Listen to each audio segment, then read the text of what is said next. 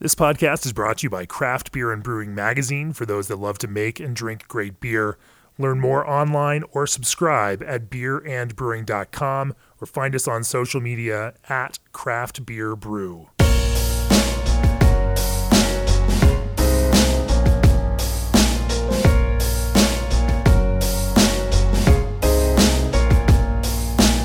Hey everybody, it's John Hall, the senior editor of Craft Beer and Brewing, and I'm really excited today because I have Justin Miller from Hopworks Urban Brewery in Portland, Oregon. Morning, sitting John. Across from me. Good morning. Thanks for doing this. Yeah, no problem. I'm really happy to be here. Your brewery does so many different things, focusing on environmental aspects, but also really, I think, embodying so much of what makes Portland, Oregon beer so world-renowned and world-respected. You know, so much. Every time I visited your brewery, I've been sort of struck that this is sort of Portland personified in a lot of ways. And I'm curious as to what inspires you these days when you're brewing. Yeah, absolutely. So first off, we're super lucky to be in Portland because we do have incredibly receptive customer base to our sustainability and to our environmentally friendly practices. People are very, they love to talk about that. They love to see it. But what inspires me, I'm typically looking at beer through the lens of food. So my life kind of came into the beer world through food. So anytime I'm thinking about beer, I'm thinking about food, whether or not it's how it pairs with food or using food type ingredients or being inspired by cocktails, things like that. So that's what inspires me right now. Where are we with the intersection of beer and food right now when it comes to pairing? Because it seems like years ago, beer dinners were all the rage and people were trying to find ways of doing that. And now it almost seems like that's been lost a little bit, at least in my perspective of I don't hear nearly as many beer dinners popping up, or has it just become so much part of our food culture now anyway, like with having beer at restaurants and having beer around, that we don't necessarily need to think of it this way? Or with all these breweries that are out there these days, do you think we've just sort of, there's so much noise, it's hard to focus on specific things? I think it's both. I think you're absolutely right. There's a lot less beer dinners out there in the world. But beer has almost become food kind of a thing. You'll see like milkshake IPAs, right? And like biscotti stouts. Yeah, and horchata stouts and all these, Yeah, so there's a ton of food inspiration out there in the beer world, and I think people are responding well to that. But I do think the concept of kind of the beer and food pairings and things like that has become a little more antiquated, and they're kind of putting food in the beer. Right, and I've talked with other brewers about this, where actually putting food into beer does not necessarily make a food beer. It isn't like the black and whitest sense. But it was always kind of fun in some of the earlier days when brewers were trying to mimic specific dishes or specific flavors, but using the four main ingredients of beer, or finding specific things that go into a dish that give sort of this essence of it, as opposed to, hey, we're going to take a chicken parm from the local Italian place, we're going to puree it, and we're going to dump it into a pale ale. Right. Like it used to be like, well, maybe we'll put like a little basil in, and maybe we'll use a little breadcrumb, or we'll use a little, like there's something like that. It just seemed like it was a little bit more, I don't know, these days it's a little gimmicky, it seems. Yeah, sometimes it can be. There's a lot that can be done with hops alone. You have hops that taste like dill. You have hops that taste like fruit. You have malts that taste like raisins. So there's a lot that can be done with the main ingredients. Personally, for me, I think the world's wide open, and I would put anything into a beer as long as it made a great beer. As long as it made a great beer. When you're thinking of pairings and you're thinking of beer and food, where do you start? I typically just start with, God, that's a great question. Good question.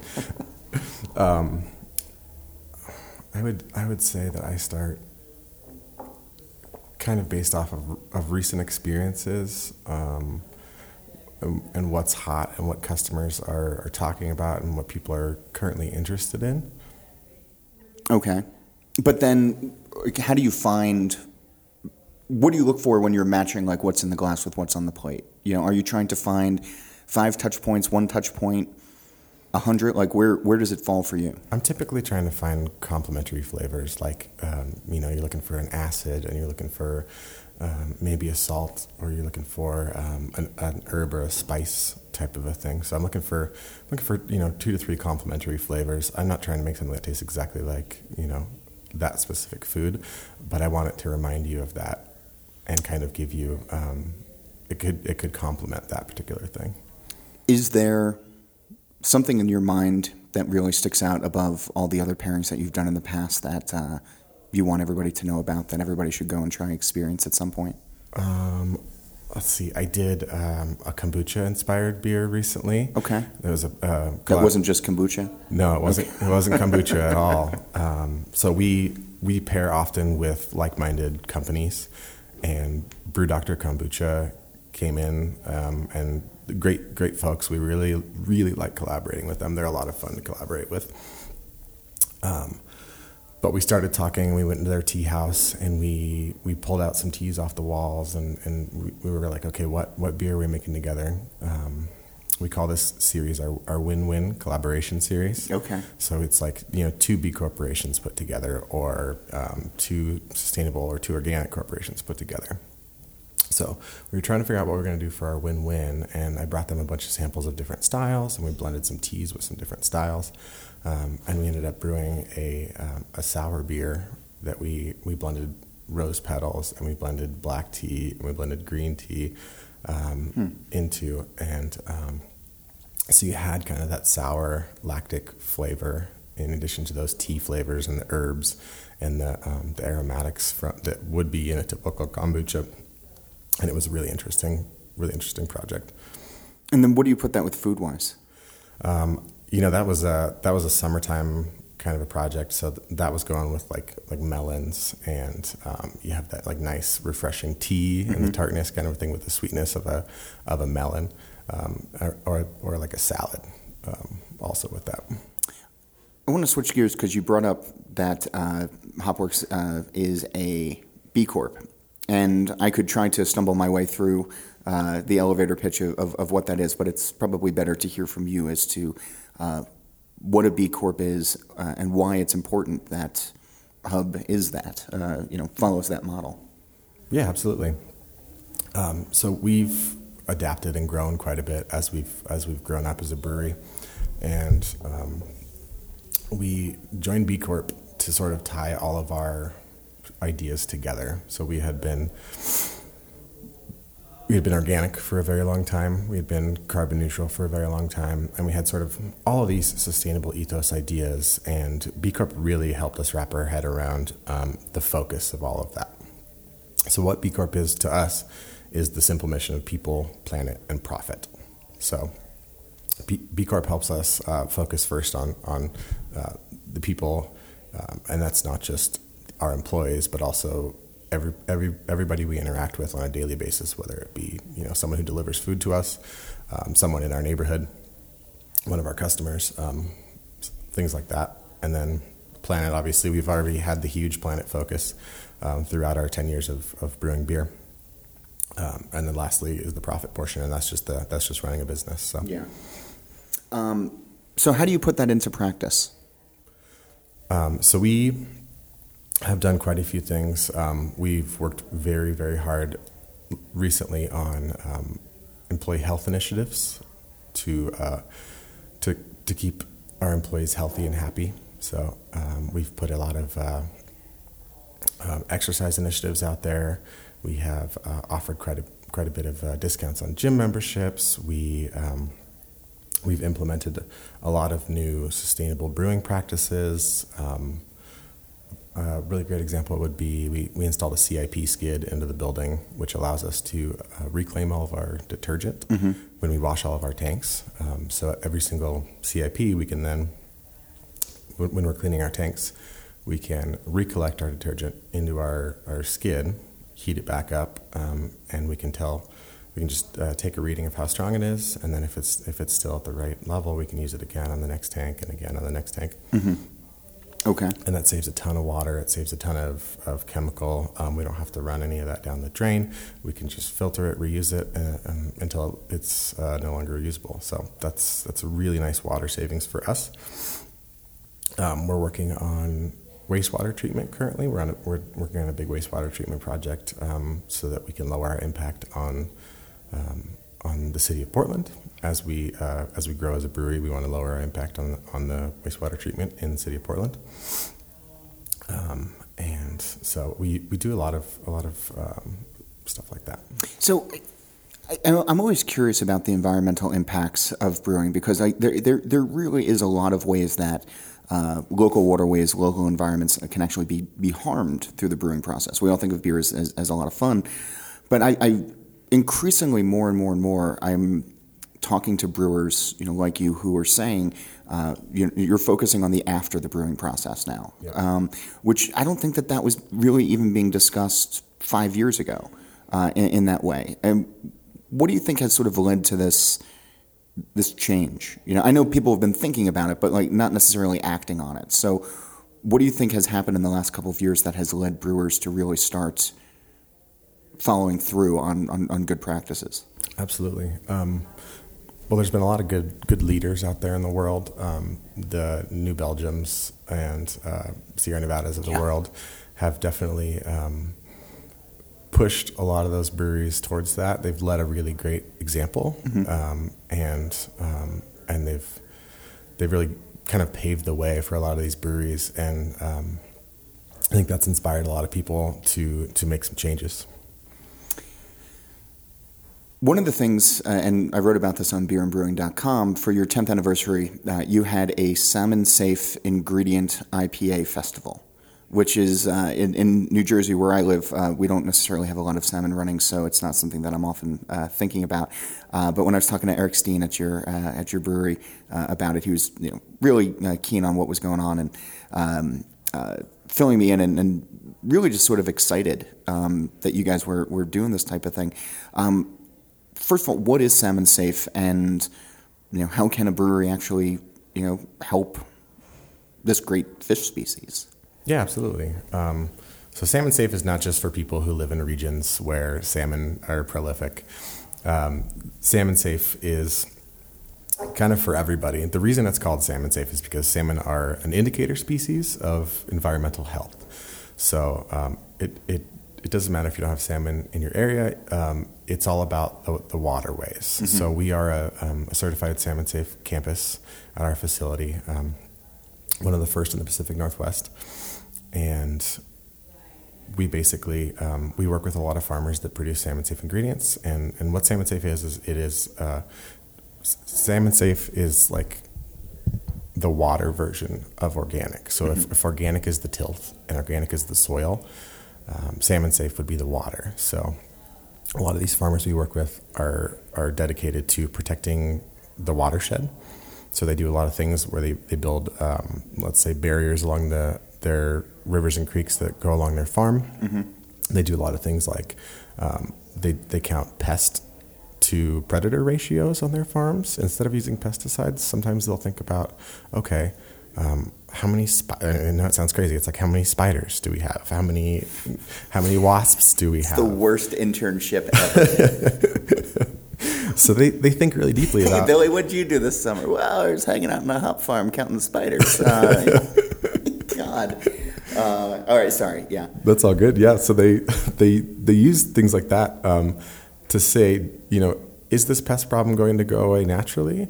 And what can we do to encourage more predators? Can we build rows of secondary crops that aren't hops, that maybe aren't money makers, but can help us produce a larger, stronger hop crop based on a healthier environment around it? So they do a ton of things that help the watersheds around them. So we wanted to bring together a bunch of different breweries that would commit to using Salmon Safe ingredients to try to inspire some more people to get excited about Salmon Safe ingredients. And we had a bunch of breweries come out. Some of our favorite breweries came down and did Salmon Safe beers, and they were all really great. And it's not just hop farms, right? There's also a malt house that's also a malt store that is certified as well. Absolutely, yeah. I think a lot of people ended up working with Mainstem Malt for that. Mm-hmm. And Mainstem is a toll malter. Or they work with toll malting. So what they do is they go to farms and they say, hey, here's this idea. Can we plant this barley on your farm? using salmon safe practices. And these are all of the added benefits to your farm through salmon safe practices and through growing barley on your farm as a secondary crop that may help bring different species to the farm. Have you found, I guess it can go both ways, right? Where there's, some folks who will support a brewery because, they believe in like-minded causes. But then there's going to be some other folks who say, don't put your politics into my beer. Don't put your environmental thoughts into my beer. I just want to drink beer. Have you encountered much of that? It sounds like you guys are pretty thoughtful in the way that you want to go forward. And if anybody gives you criticism, you're not going to spend too much time arguing with them. But I guess the roundabout question is, where's the responsibility lie for a brewer to be an educator beyond beer? That's a good question. So I'm like 5 for 5 right now with good questions. So thank you. Those of you keeping tabs at home. That's my way of saying, like, hey, can I just have a couple seconds exactly. to think? No, I know. It's exactly what it is. But yeah, it's. But I'm going to pretend like I'm good at what I do. Yeah. So we aren't offended if people are just at our brewery to drink beer. We make great beer, and that's okay.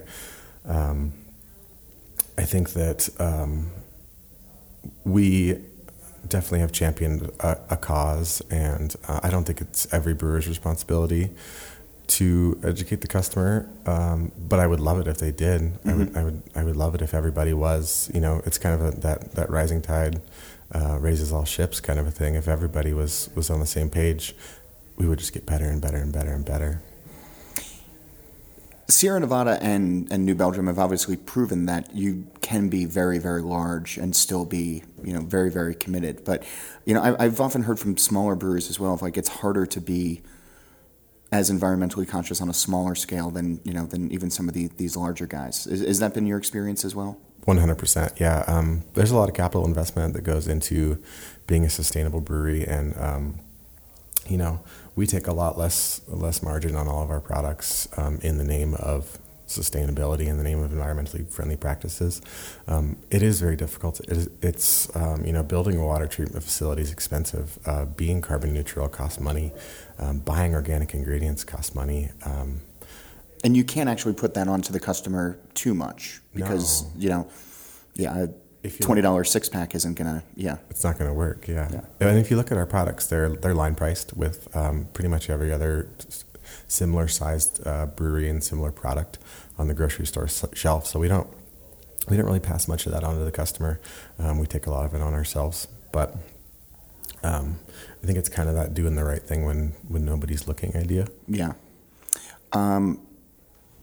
All right, I want to change gears just a little bit again because this autumn is my favorite time for drinking beer because not only do Oktoberfest lagers come out, but we're getting a lot of the fresh hop and a lot of the wet hop beers. And if we're lucky enough to get the beers that are coming out of your region of the country, it's usually among some of the finest. And you brought 2 beers with you today, and I had to chuckle at first. So there's a can of your fresh hop, Totally Chill Hazy IPA. And so we now have New England style hazy fresh hop IPA that exists. Yeah, absolutely. I'm going to open this as but tell me about, when did you start planning this one out? So this one's about 8 months in planning. We've been brewing regular Totally Chill, which is our hazy IPA, since early spring. Okay. And we've run it through the summer. And we got really excited about the idea of taking this incredibly hoppy beer, and hoppy means hoppy. Hoppy doesn't mean bitter anymore. Taking this incredibly hoppy beer and taking some of those really cool ingredients from our farmers. I'm 45 minutes from my closest hop farm. I feel spoiled to be brewing in the Pacific Northwest. Yeah. So. It's envy-inducing, I'm sure, for a lot of brewers who are listening. Yeah. So 8 months out, you start planning. How do you schedule and how do you plan your fresh hop, your wet hop beers? because it really is when the farm tells you that it's ready, and then you have the clock starts ticking kind of thing. But you guys make a lot of different beers. I'm sure you guys have production schedules. When August, September rolls around, do you guys just have blank spaces in your calendar, knowing that you might get a call one afternoon and, well, hell, you're pulling an all-nighter? Or is it a little bit more dialed in than that? It's a combination of the two. So it's happened because of patience this year, patience on our hop farmers and patience on my cellar manager and a lot of the people that work with me. The hop farmers have been patient when I'm constantly checking in with them, like, hey, is that comment still coming in on time? Are we still good for Monday? Kind of a thing. So there's been a lot of that, checking in with the hop farmers to make sure that... I'm sure they love the constant calls, because it's not just you, but it's every other brewery within, yeah. It's everybody. And a lot of the farms did a great job this year of being on schedule, and I think brewers understand, too, that it's a live thing, and it's got to be ready when it's ready. So there's been a lot of patience on their part. There's been a lot of patience on, the cellar folks at work, where it's like, okay, schedules change and hops are ready. Here we go, kind of a thing. So we've just had the recipes ready, but just waiting for those hops, and we'll drop those beers into the schedule for the day they're supposed to harvest. And if it doesn't harvest, we'll just brew tomorrow's beer today and brew today's beer tomorrow if that's how it goes. So this might be my naivety, not being around during the harvest or having access to these beers in the same way that so many folks up in the Pacific Northwest do. But I always just sort of thought of some of these as being, normal IPA recipes or pale ale recipes that were just getting doses of fresh and wet hops. And I think that was sort of the case for a lot of years. Maybe I'm wrong, but... now it sort of seems like in the same way that there's an IPA arms race for every style, that it's sort of leaked into fresh and wet hops. And the fact that you have two different beers that are not what I would consider classic or standard, I think sort of speaks to that. Yeah, absolutely. We actually have 4 fresh hop beers this year. This is the biggest fresh hop season we've ever done. We've produced 380 barrels of fresh hop beer alone already this season, and the season's not quite over. Okay. So, what are the other two? So we have the Cascadian Dark that's over here, and I want to ask you about Black IPA in a minute, but so we've got the one we're drinking now, the Totally Chill Fresh Hop Hazy, which is hazy IPA, nice orange color, kind of built around the El Dorado hop. The other really cool thing about this particular beer is it's going to be an expression of the fresh hop season. Because it runs all fresh hop season, customers are going to get a chance to kind of taste the beer as it changes, because it might be Centennial one time, and then it's going to be Comet the next time, and then it might be El Dorado the time after that. And we don't call it out. We just let it change and be an expression of the season as it goes through. Yeah, so I'm looking at the can right now. There's no hop in here, or there's no nothing on the can, but also not on the bottom as well. So that's it's sort of, you have to go to the brewery to pick this up to figure it out, or.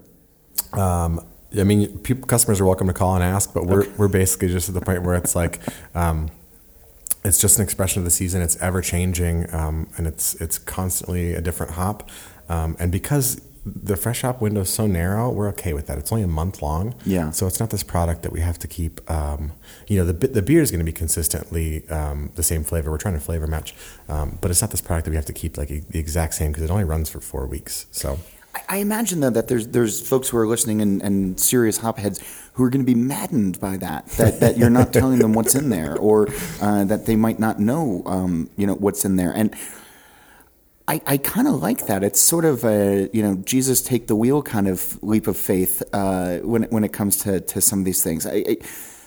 From your brewer perspective, are we too focused sometimes on specific hop varietals that, we get excited when we hear Citra Mosaic, or, and maybe less so when we hear, Chinook Cascade, whatever. Is this sort of an exercise in teaching people to just kind of relax a little bit? Maybe a little bit. I don't know if you're running lab experiments, but it sounds like this could be. Sometimes, this is not a social experiment by any means, but Sometimes we do get a little too focused on the hops, because a brewer can use a mixture of hops to mimic a Citra flavor, right? I think brewers have proven that there was definitely a shortage of Citra throughout some of these seasons, and a lot of brewers are getting really creative, and they're figuring out ways. I can blend these two hops and it tastes exactly like the beer used to when we had Citra in it.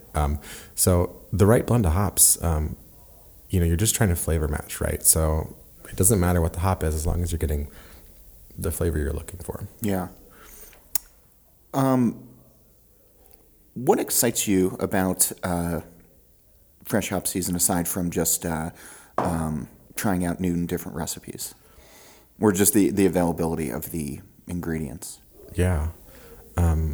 So I've been to the hop farm 9 times this year.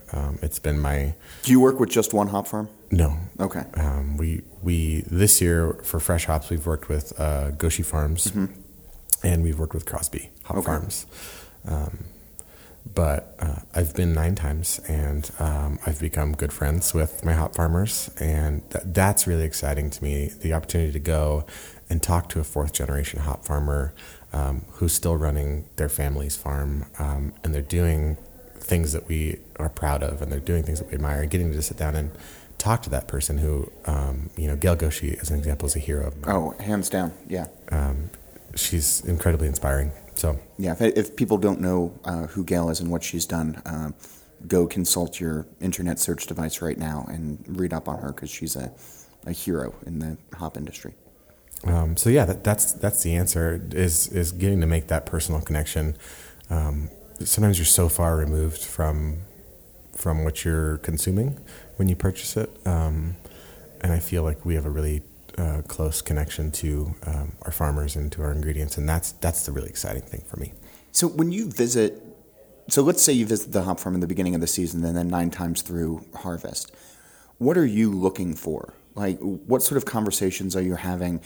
Because this is brewer education as well. Like, this is, by the time you make a beer at the end of the season, you're intimately involved with the ingredient that's going in, with the hops that are going in.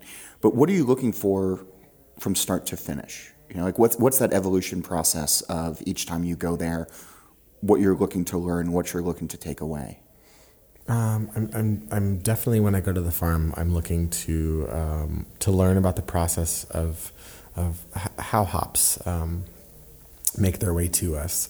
I'm looking to I want to rip open cones as soon as I get there and start smelling hops.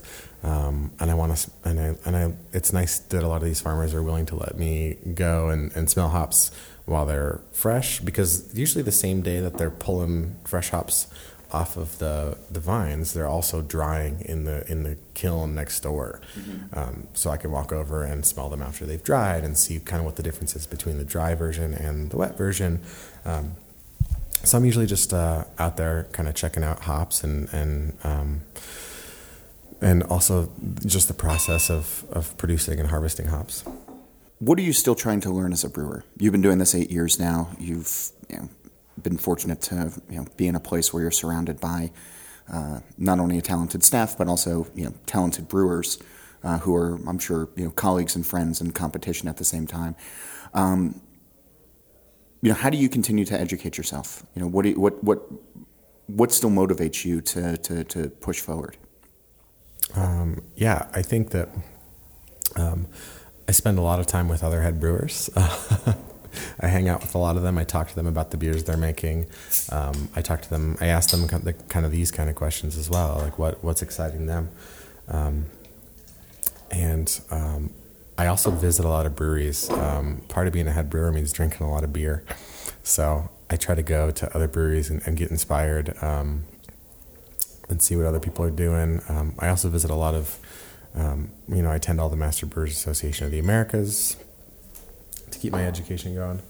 But there's so many new things that are coming out in education all the time these days, right? And so, how do you keep up? And I guess, we have a lot of folks who are home brewers as well. Where should they be looking to further their education as well?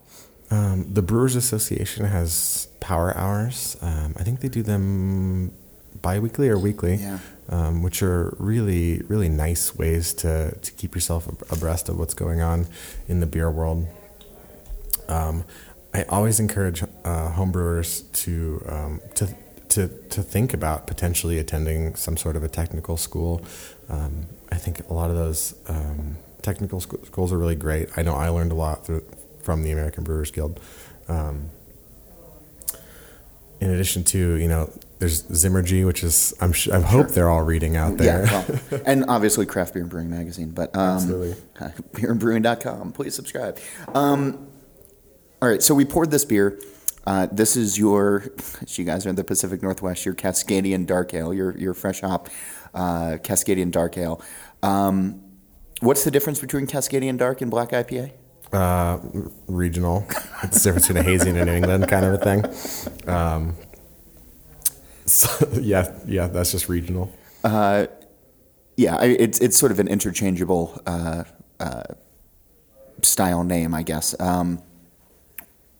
This was one of those styles, and I remember years ago when the style first hit, and everybody was trying to find what's going to be the next new IPA extension. And we had White IPA, and we had Black IPA, or Cascadian Dark, or American Dark Ale, as I think the Ahlstrom brothers call it over on Beer Advocate. And then, obviously there's all sorts of other things that happened. And then Hazy happened, and that sort of became the way that everybody moved. The whole conversation shifted, and the whole focus shifted to that.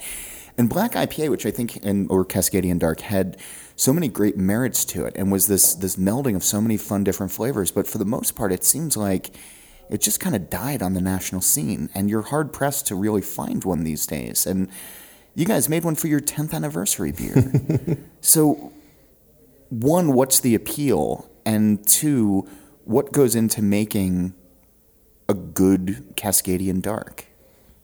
Yeah, absolutely. I do think this beer has lost a lot of the traction around the world, which I think it's a great style. I think it's a delicious beer.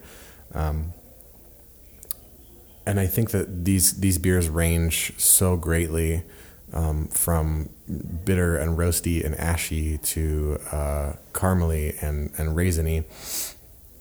I think so. The draw for the 10th anniversary beer is this is not your typical Cascadian Dark Ale. This is an Imperial Cascadian Dark Ale. What's the ABV on this? Let me look real quick. Sorry, it's been a while.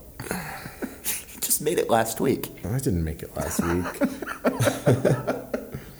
It's 8.9. So okay. Yeah. Great. We're recording at 9:30 in the morning. Drinking 8.9% alcohol beer. Just another day at my office. Okay, but yeah. Yeah, so what makes it special? It's not a typical CDA. It's Imperial. It's fresh hop. These are the very first hops off of Goshi's farm this year. They weren't even harvesting yet. They did a special harvest specifically for this beer. So these are the centennials that they had in one particular field that were very ripe, very early. And to me, what makes a CDA so great, what I think should go into a CDA is this should be an attempt at making a dark beer, but an attempt at making a dark beer with as little of that ashy, kind of acrid, roasty flavor as possible. So, Cinnamar is a great tool at your disposal for making dark beers. Carafa is a great tool. I'm not the biggest fan of Midnight Wheat, but a lot of people use Midnight Wheat for making dark beers like this. So for me, it's about the balance of, you do have some of those dark malt flavors. You have to have that there, but not letting it go into the ashy, roasty malt bitterness, and to really let the hops be the star of the show. Because it really struck me that a lot of the early incarnations of this had that ashy thing going for it. And you keep saying dark beer, and you're not actually prescribing a specific style, but there's so many people, I think, who were making this style early on, no matter what they were calling it, and they were going for a robust porter that was aggressively hopped, or they were going for a dry Irish stout that was aggressively hopped. And it had merits, but it didn't always have the follow-through at the end. I think everybody was kind of left with that, bad taste in your mouth a little bit from that ashy, from that roast, too much. And I think some of that is what pushed people away from this style, is because it was like a stout or a porter that had hops in it, and that was like, whoa, what is this? Yeah. And, and simply adding the 3 letters of IPA to it, it's like, oh, it'll guarantee to sell. But, it didn't hit in the way that I think, people wanted to. But I really enjoy this particular beer just because, like, it doesn't have that ashy, roasty. And the hops, like, you get the that sort of fun herbal punch from the fresh hops that are in here, but it's also not overpowering. Like, you can still taste the base beer as well. So this one was done slightly different than the one we just had. Okay. So the Totally Chill fresh hop, those fresh hops are added in the whirlpool, so they're actually heated. This particular version, we do like a hop soak, so we don't ever heat the hops with this one. Really? Yeah. What's the benefit of that? The flavors are quite different. You really kind of mute out that fresh hop flavor if you let it get hot for too long, which is why I like the Totally Chill. We do a lot of it in the hop back. Mm-hmm. We split about half into the hop back and half into the whirlpool when we do that. But the more you heat that, the more a lot of those flavors and aromas are very volatile, so that heat's going to take a lot of that away. When you do this kind of wet soak, you really just get that fresh hop flavor. So yeah. You got to like fresh hop beers to do that kind of a thing. So, as we start to wrap up, I've been asking a lot of folks who've come on the show and I'm hosting, what's your hope for beer? Oh, my hope for beer. It's like, what's my hope for my kid, right? Don't be a jerk. That's my whole thing for my kid these days is just, grow up and still be kind and smart and curious. But yeah. I'm helping you stall right now as you think in the back of your brain to answer my question. Even though you didn't say it was a great question, I'll live with that disappointment somehow. No, but it's sort of this open-ended question that I've been asking folks because I think it means different things for different folks, and it's sort of this fun Rorschach test. I don't know if anybody actually listens by the end of this podcast that they know that this is what I do, but hopefully people found the question interesting. I likened it to asking what it's like to what do I want for my kid kind of thing because it's so important to me because it is like that for me. My hope for beer is that the industry continues to grow. I would love for more and more people to learn about the love of beer. I would love for more people to educate about the responsibility of being a brewer and that responsibility to the environment. Mm-hmm. And I would love. I really a lot of brewers don't like the trend that the beer industry is on right now. Which one? Just sort of like this move as far away from the Reinheitsgebot as possible and anything goes. I really actually like that. And I love the open-mindedness of the beer industry. And I love it almost brings more people into the beer industry. It's a more inclusive environment. It's not just like very like this has to be this exact way all the time. It's got to taste this way. It's like, no, an IPA can taste different than you think. And I'd love to surprise you with something like that kind of a thing. So I hope that people continue to keep an open mind about what beer is. I like it. Justin Miller, the head brewer at Hopworks Urban Brewery in Portland, Oregon. Thanks for sitting down this morning. Thank you so much, John. And if people want to find you, I guess they can go to the Google and ask, but do you want to tell people, like, is there a website or, come visit or something like that? Yeah, absolutely. Come by the pub.